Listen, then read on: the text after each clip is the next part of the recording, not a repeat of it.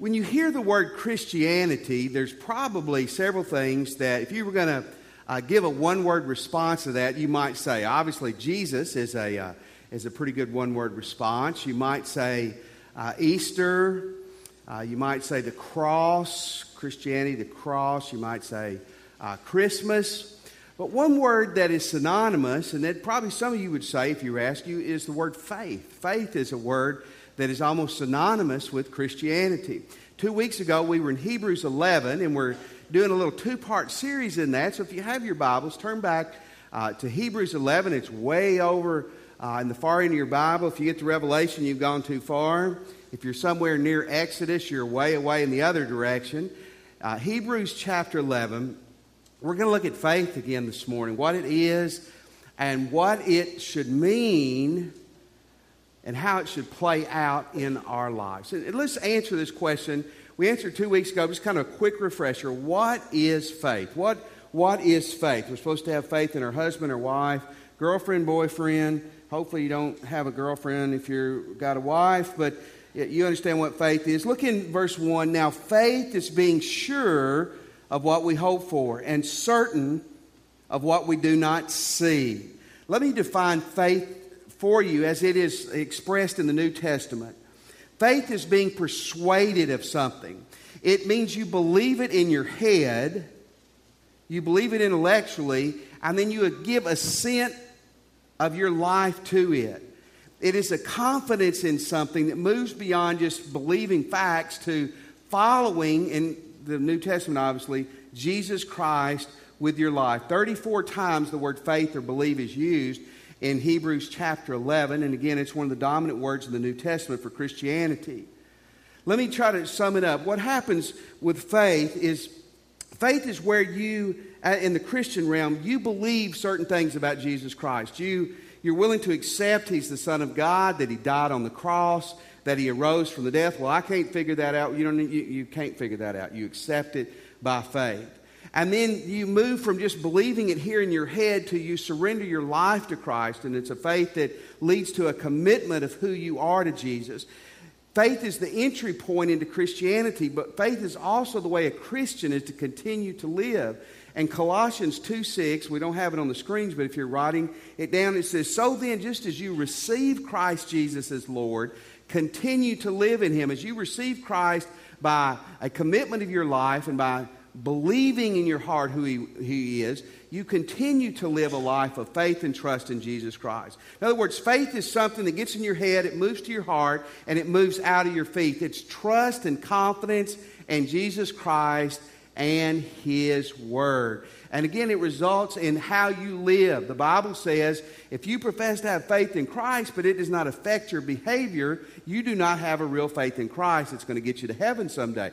Faith is a trust in Christ that impacts how we live and we do our life, okay? Now, I want us to look at several things that faith plays a key role in, according to Hebrews 11, in your life and in my life today. Here's the first thing he says.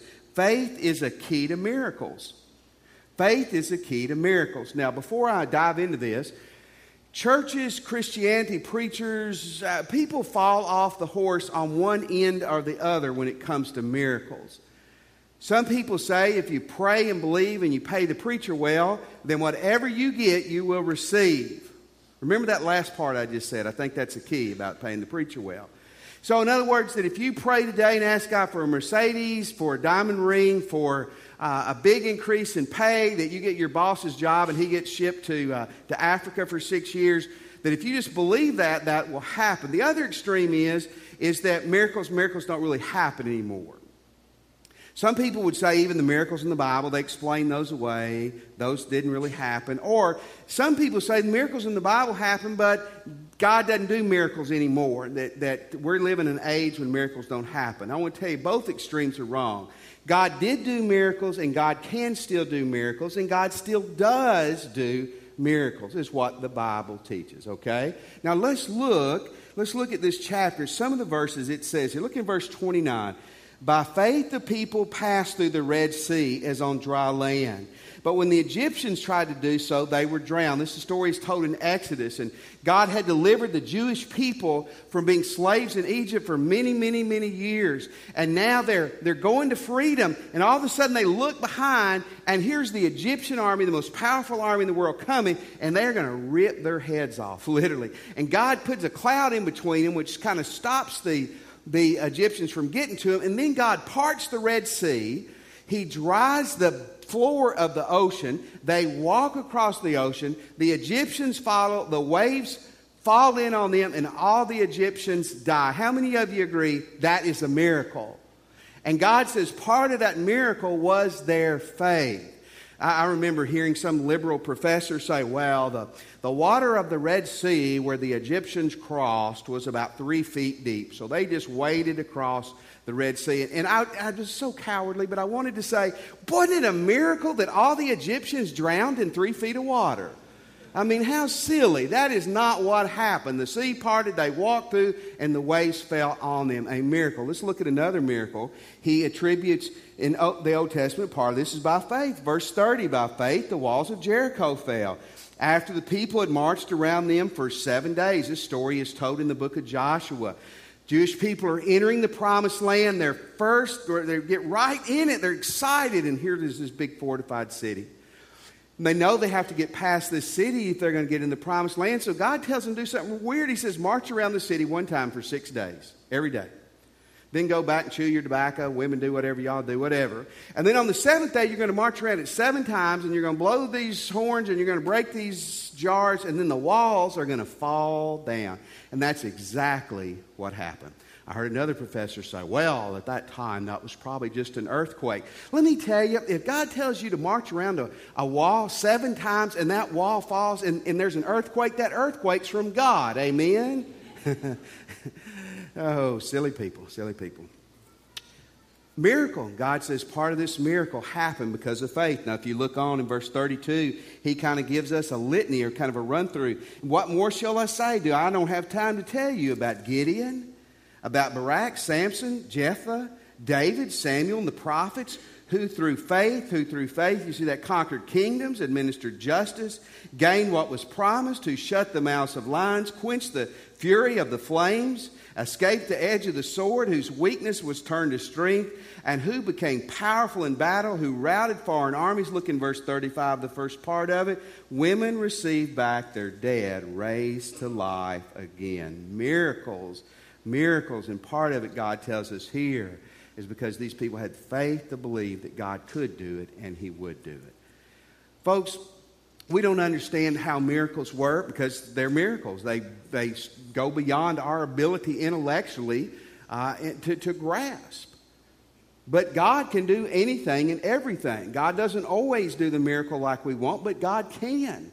God still does do miracles. And the key to a miracle is, one, your relationship with God, your relationship with Jesus Christ. You can't live like the devil and pray like a saint, okay? You've got to be right with Christ. Well, I pray and nothing happens. Check out your life. If your life is not where it needs to be with God, you are hitting the ceiling literally with your prayers. But when you are right with God, you're living for God, and you trust God, and you pray big, God can and still does do miracles. Jim Garlow is a pastor in San Diego, California. Big church there, Skyline Methodist Church.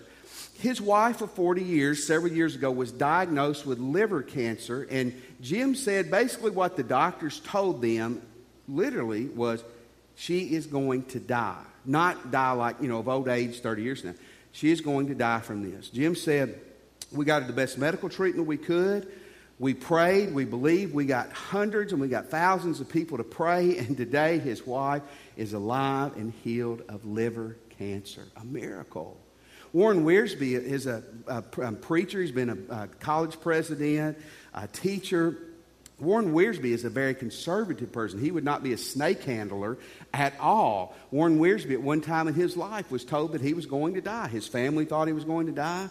You know, they were making the arrangements, picking out the suit. Wouldn't Daddy look good in this? You know, and that's an uncomfortable thing. And Warren Wiersbe said he and many other people prayed and asked God for a miracle, and he was healed, and he's still alive today. Miracles still do happen. We don't always understand why they don't happen. And that's very disappointing. We're going to see that in a moment. But they do.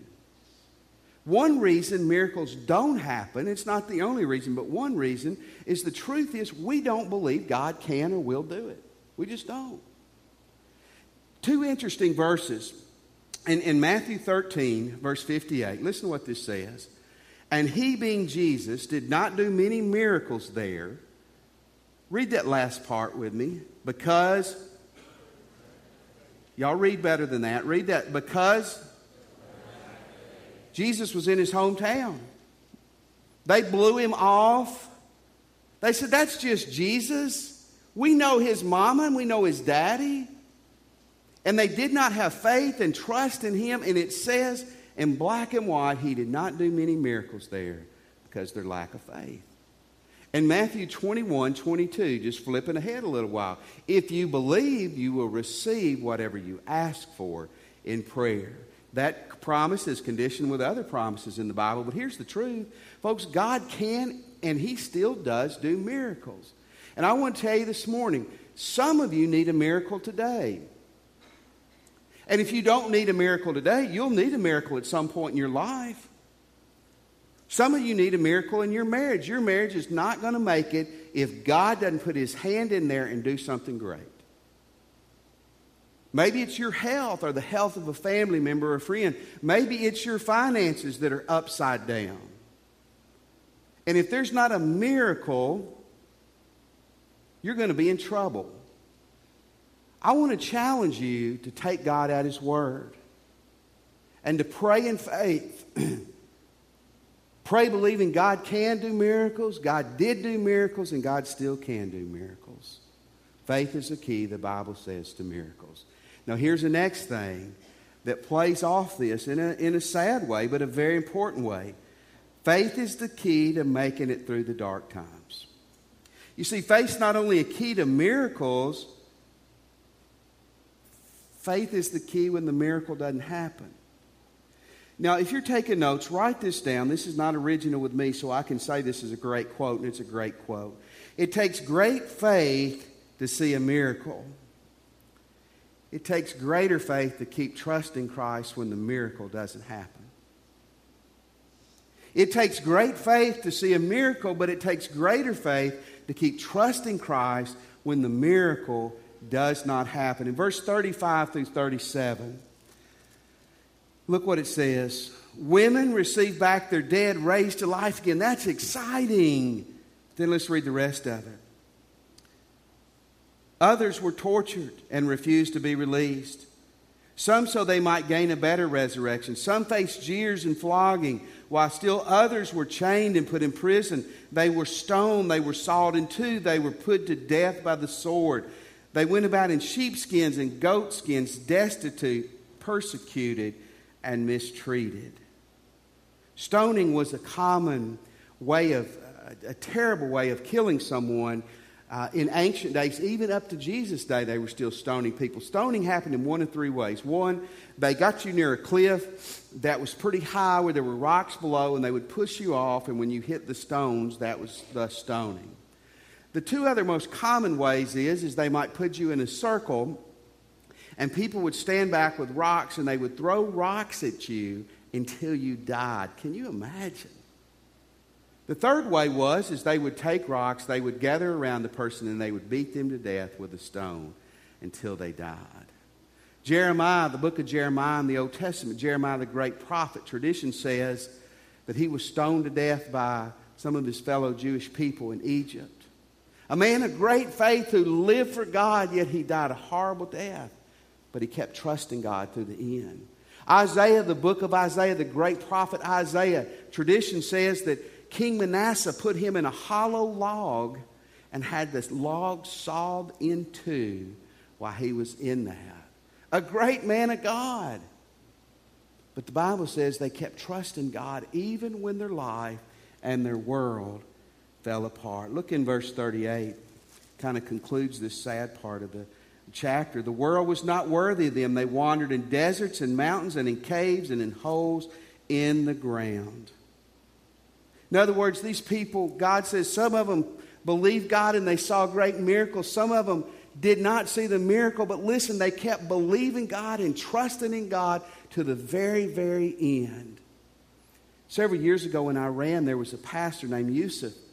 This made all kinds of national, worldwide headlines. Yusuf refused to recant Jesus Christ. He was brought before the Iranian government, and I don't know, whatever they have over their boards. And 2 times they said, you recant Jesus Christ or you will be put to death. 2 times he looked back at him and said, I will die before I will deny Jesus Christ. Is that not awesome? That's not a Rolex and a Mercedes, though, for your faith, is it? He was later released from prison, then he was arrested again. And I think he was released again. I think eventually he will just disappear is what will happen. But what an example. When facing death, he will say, I will trust Christ and I won't deny him, even if it means or costs me my very, very life. In November of last year, a 19-year-old named Tyler Campbell was on Interstate 65, and he went off the road. And he went down into a 30-foot deep ravine. And it must have been pretty brushy because he basically disappeared. They couldn't find him. They didn't know where he'd gone off the road. And for 3 days, he laid in that ditch. He broke his left leg and his left shoulder. Several times he was able to get enough energy and strength to almost crawl up to the interstate, but every time he would just fall back down. Eventually he said to God, God, I love you, I trust you, I think I just need to go on to heaven. Take me home. But he said, I'm going to try one more time. One more time he crawled and he got to the interstate and he was found, he was rescued, he's doing well today. He was asked by reporters, how did you make it 3 days drinking rainwater out of a broken headlight with a broken left leg and a broken shoulder? He said, my faith in God, I trusted God. Whatever was going to happen, I was going to keep my faith, my trust in God. Listen, hard times are not an option. Hard times are a part of life. Some of us, we've had it so easy for so long that when the hard times come upon us, which they will, we're going to be overwhelmed. Let me give you a shot. Let me give you a warning. Let me give you a great piece of advice. Put your hand in Jesus and you keep trusting him no matter what happens. Psalms 34:4, listen to what it says. I sought the Lord and he answered me, and he delivered me from all my fears. When you're afraid, when you're scared, you seek God and you keep your hand in God's hand. Psalms 46:1. It says, God is our refuge and strength, an ever-present help in trouble. Listen, I want to challenge you to trust God for a miracle. But I want to challenge you when the miracle doesn't come, you keep trusting God. You keep your hand in God's hand. You keep trusting him. Let me give you another thing this morning. Faith is the key to sanity. It's just a key to good mental health. I want to ask you to raise your hand this morning if you've ever struggled with your marbles bouncing around in your head, but most of us have. Life's hard, life's stressful, life's tough. And one of the keys for you and I keeping it together is trusting God. Proverbs 3:5, look at this wonderful verse. Trust in the Lord with all your heart and lean not on your own understanding. Leave that verse there for a minute, Brian. Let me tell you what your problem is. I know what a lot of your problem is because it's my problem. Is that we got to figure everything out, don't we? We got to control it.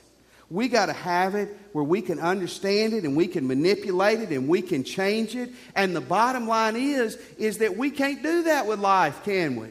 Well, I got a PhD and I'm pretty smart. Well, maybe you do. That's awesome. That's awesome. But you know what? God's got like 400 PhDs. And no matter how smart you are, life will throw you a curveball and a beanball, and you're not going to be able to figure it out. Here's what God says. You don't have to figure it all out. Trust me. Isn't that relief to you? You don't have to understand it all. You don't have to control it all. You don't have to have it all figured out. You trust God. There was a psychologist in New York City years ago. When he would write, I think it was a psychiatrist, when he would write prescriptions for his new patients who had nervous breakdowns, the first prescription he gave them, it said this, Proverbs 3:5, trust in the Lord with all your heart. Lean not on your own understanding. He would tell them, do not come back to your next appointment until you've memorized that. And I want you to memorize this, and I want you to say it to yourself 50 times, 100 times, 1,000 times a day till it seeps deep in your head, your unconscious, and down to your heart. Trust God. Romans 8:28 goes right with this. Listen to what this says. And we know that in all things God works for the good of those who love Him, who have been called according to His purpose, who are His children. Now, folks, this does not say all things are good. All things are not good. This doesn't say all things are from God. All things are not from God. What this verse is saying is if you love Jesus Christ, no matter what happens, no matter what other people dump on you, no matter what mess you make in your life, if you will come to Christ and you will give it to Him and trust Him, God can put His hand in your mess and make a masterpiece out of it. Isn't that cool? You see, you're thinking today, I don't know how I'm going to make it in my life. I don't know how I'm going to make it with that person I'm married to. I don't know how I'm going to make it financially or in my business or with the problems that I'm facing. If you feel that way, let me tell you, a lot of other people in this room feel that way too. Nobody wants to admit it, but it's true. How do you keep your sanity? You trust Jesus. You trust Him. You don't figure it all out. You can't. You trust God no matter how bad the mess is, that if you will live for Him like you should, God makes masterpieces out of messes. One of the keys to being sane is your faith in God, especially during the dark and difficult times. Here's the last thought. Faith is the key to joy. Faith is the key to joy. Now, this is kind of one of my pet peeves. Christians get weird when you talk about joy. I've heard Christians say, well, I'm not happy, but I've got joy in my heart. On the outside, I'm not happy. Folks, happiness and joy, here's the difference. They have a different root. They have a different source. They look alike, okay? A joyful person is a happy person, okay? Now, you can't differentiate. Well, that smile is joy and that's happiness. You can't differentiate. They look the same, they smell the same, and they feel the same. They have a different source. Happiness comes from what happens. The Cowboys lose and my team wins and the ice cream's good. I'm happy because of what happens. That makes sense? Oh, my husband was nice to me today. My parents let me have my way, so I'm happy. But what happens when the ice cream's bad, the Cowboys win, and your spouse is mean? Then you've lost your happiness. Joy, the source is in Jesus Christ.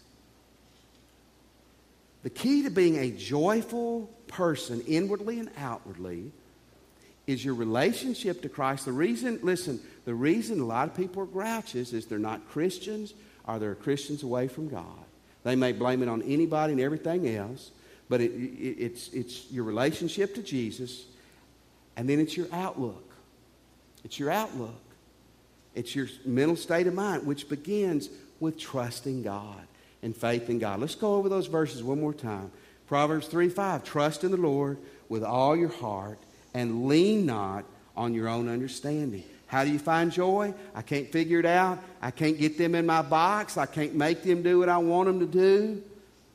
Whatever. Trust God. Leave them to them. Romans 8:28, no matter what happens, if I'll keep living for God, I'll let God be involved. I'll let God have control. On all things, God works together for the good to those who love Him. I'll let God control my life. I'll let God have His hand in my messes, and He makes masterpieces out of them. Condoleezza Rice was the Secretary of State under George Bush Jr. She's a devout Christian lady. Condoleezza Rice said this recently. It's a great quote. She said, you know, as a Secretary of State, you travel all over the world. You're dealing with world leaders. There's all kinds of problems. She said, here's how I found I could keep my joy. I keep my eyes on Jesus, and I keep trusting Him. I keep my faith in Christ. I keep my eyes on Him, and I can be optimistic no matter how terrible things may be on the outside. There's a preacher named Nick. I can't pronounce his last name. Nick V. Have any of you ever heard or seen this guy before? He does not have arms or legs. You can tell from that picture. That's not doctored at all. He was born with a rare genetic disorder. He was born that way. And he's a Christian. He is an evangelist. He's from Australia. And he was on the Oprah Winfrey Show. And he was, just amazing listening to his testimony. Because I don't know how bad you got it today, but just looking around the room, I'm not sure any of us have it as bad as that. I mean, that's pretty tough. And he's just buoyant, full of joy and happiness. And Oprah said, where does your joy come from? He says, it comes from my relationship with Jesus Christ. And he said, people always told me, well, when you get to heaven, you'll understand. He said, I don't want to wait to heaven to understand. I want to live my life now, trusting Christ. He skydives. He swims. He plays soccer. He jumps out of airplanes. He jumps off high diving boards. He's married. He writes books. How many of you would agree he's living? And he says it's because I can't figure out why I was born this way. I don't have to. I live for Christ and I trust Christ. Charles Spurgeon, a great old preacher years ago, said a little bit of faith will get your soul to heaven. But a lot of faith will bring heaven to your soul. 2 weeks ago, I ended the sermon by telling you a quote by Henry Blackaby, a Southern Baptist writer, leader. If you wrote it down 2 weeks ago, this is something, honestly, you ought to look at. You ought to look at every day till you memorize it. Blackaby said about God, he said, God is all-powerful. He's all-powerful. Theologians use the word omnipotent. In other words, there's nothing God cannot do. God's all-knowing. He's omniscient. There's nothing God doesn't know. When it comes to your life and your problems, God sees 10 years down the road better than you remember what happened yesterday. But God's also all-loving. And that God loves you deeply. And so when it comes to you and your life, you can trust a God who's got the bicep to pull anything off, who knows exactly what you need to do, and by the way, loves you immensely. You can trust Him for a miracle. You can trust Him when the miracles don't happen. You can trust Him to keep your sanity and to keep your joy. Folks, I want to tell you, God is trustworthy. We just need to put our hands in His and not let go. Will you pray with me?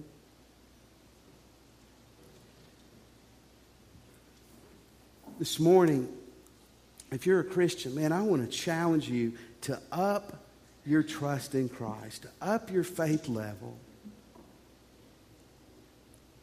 If you're not a Christian, where you're seated, I want to challenge you. I want to really encourage you to give your life to Jesus this morning. Where you're seated, would you pray with me and just say, Jesus, I'm a sinner.